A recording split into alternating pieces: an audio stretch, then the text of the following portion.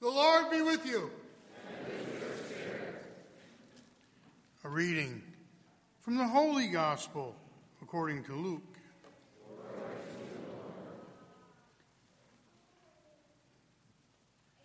And Jesus said to his disciples, "Do not be afraid any longer, little flock, for your Father is pleased to give you the kingdom.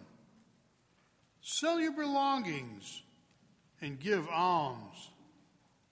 Provide money bags for yourselves that do not wear out, an inexhaustible treasure in heaven, that no thief can reach nor moth destroy.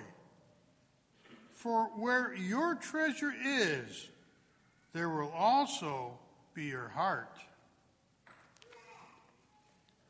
Gird your loins and light your lamps, and be like servants who await their master's return from a wedding, ready to open immediately when he comes and knocks.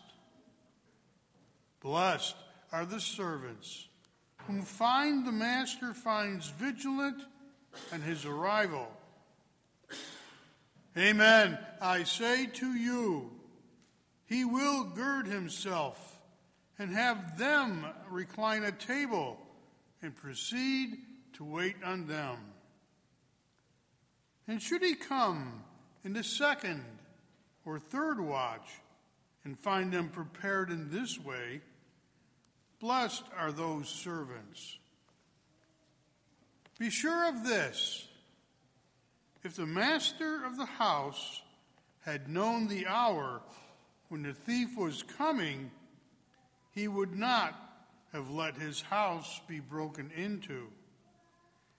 You also must be prepared, for an hour you do not expect. The Son of Man will come." And then Peter said, "Lord, is this parable meant for us or for everyone?" And the Lord replied, "Who then is the faithful and prudent steward, whom the master will put in charge of his servants to distribute the food allowance at the proper time? Blessed is that servant whom his master on arrival finds doing so. Truly, I say to you, the master will put the servant in charge of all the property. But if that servant says to himself, 'My master is delayed in coming,' and begins to beat the men servants and the maid servants, to eat and drink and get drunk, and then that servant's master will come on an unexpected day at an unknown hour, and will punish the servant severely and assign him to a place with the unfaithful. That servant who knew his master's will, but did not make the preparations nor act in accord with his will, shall be beaten severely. And the servant who was ignorant of his master's will, but acted in a way deserving of a severe beating, shall be beaten only lightly. Much will be required of the person entrusted with much, and still more will be demanded of the person entrusted with more." The Gospel of the Lord. Praise to you, Lord Jesus Christ.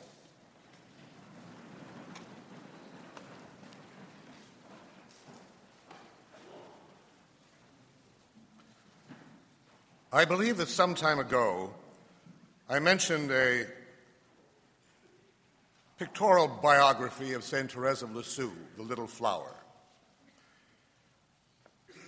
in which there was a photograph of a crucifix. And beneath it, it said, This was one of the crucifixes used by Saint Therese during her time in the convent. The sisters were not allowed to keep one crucifix for too long for fear that they might become attached to it. At the time I said, now that's detachment, that's abandonment, that you can't even hold a crucifix for too long lest you become attached to it. But there was something more than that. They didn't want even a crucifix to become a possession that would distract you from the treasure. The treasure was everything. The treasure was the reason for your being there. And nothing should take your eyes off the treasure. Our Lord speaks of that today. And he tells his little flock not to be afraid. The Father has given us everything. And he tells us then, for where your treasure is, there also will your heart be. What does that mean? What is the heart? What is the treasure? The heart in Scripture is the total person, body and soul, but in particular, the will. The heart is the will, because in the will resides love. Love is a choice that I make. That's my heart. And where my treasure is, those are the things that I will choose based on the treasure. I will will everything dependent upon what I consider the treasure to be. And so our Lord tells us that. But he tells us also that we have to be watchful. We have to be vigilant, and that we are going to be held accountable for our lives and for what we have done. That's something that's very basic to us, I think. But it's so easy in our world to follow some other treasure. This gospel, in a sense, picks up where last Sunday's gospel ended. You remember the parable of the rich man who had an abundant harvest. And so he tore down his barns and built new ones and was very pleased with himself. He could eat, drink, and be merry, and he would enjoy these things for a long time. And God said, "You fool, this very night your life will be demanded of you." Well, this picks up there with that sort of vigilance and that sort of awareness that we have to have relative to the treasure that is ours. Now, the treasure, of course, is going to be the Lord. God is the treasure. The kingdom of God is the treasure. Heaven is the treasure. That's the element for which we live, or should. And we must focus on that treasure. We must come back to it over and over again. And that will determine everything else that we do. Remember the poem that was, "Come labor on.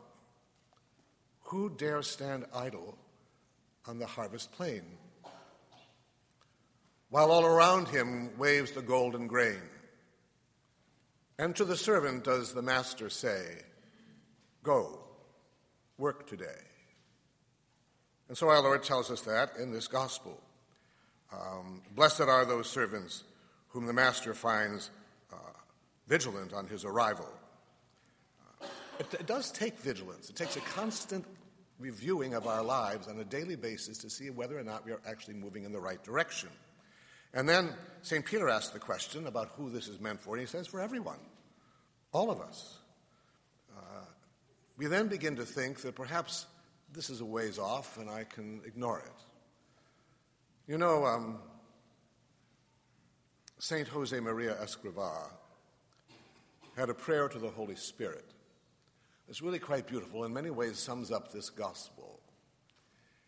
He said, "Come, O Holy Spirit, enlighten my understanding in order to know your commands. Strengthen my heart against the snares of the enemy. Enkindle my will. I have heard your voice, and I do not want to harden my heart and to resist, saying, later, tomorrow. Nunc cepi, right now, lest there be no tomorrow for me. And our Lord is saying that.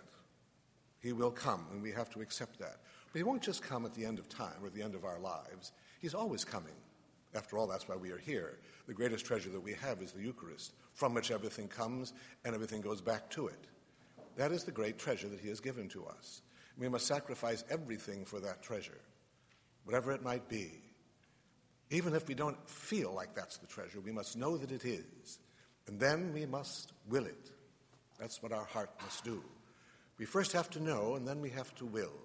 I first have to know who you are before I can love you. I have to know that you exist at least before I can love you. Well, we know the Lord who has come to us in this treasure. But it goes beyond that, because the prayer of Saint Josemaria Escrivá goes on, and he finishes his thought by saying, O Spirit of truth and wisdom, Spirit of understanding and counsel, Spirit of joy and of peace, I want what you want, because you want it, as you want it, when you want it. That's not so easy to say, is it? To be able to respond that quickly. But see how often it comes back to that, doesn't it? And so our Lord tells us, we have been given much. We've been given everything if we have the Eucharist. And therefore much will be required of us, because we've been given so much. We've been given this great treasure. And so everything must be directed towards the love of that treasure. There was also another verse that said, as the Lord remarks here too, come labor on, no time for rest, till glows the western sky, and the long shadows o'er our pathway lie. And the glad sound comes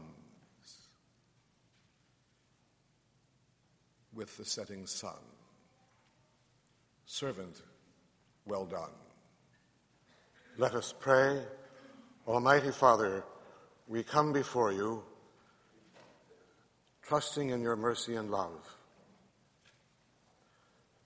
for the church throughout the world, that her members will always be faithful disciples, always prepared and vigilant for the coming of the Lord.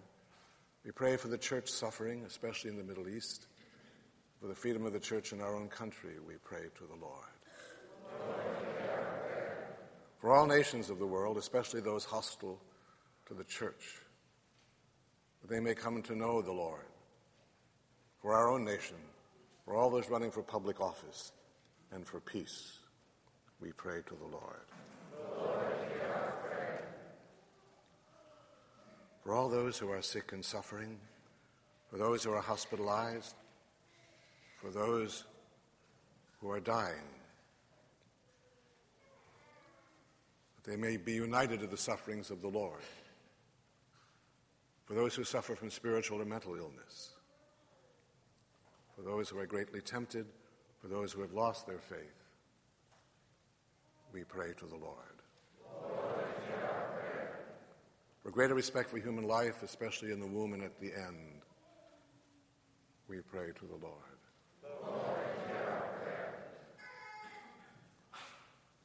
For an increase in vocations to priesthood and the consecrated life, especially from our own parish and diocese, those young men and women who in a unique way will work in the kingdom of God and with the harvest. For a greater reverence for the integrity of marriage and the single life, we pray to the Lord. For our bishop, priests, deacons, and seminarians, and for the American hierarchy, that they will be truly prophetic witnesses in our own age, we pray to the Lord. For all those returning to school at this time of year, they will be focused on the truth that comes from God. Above all things, we pray to the Lord.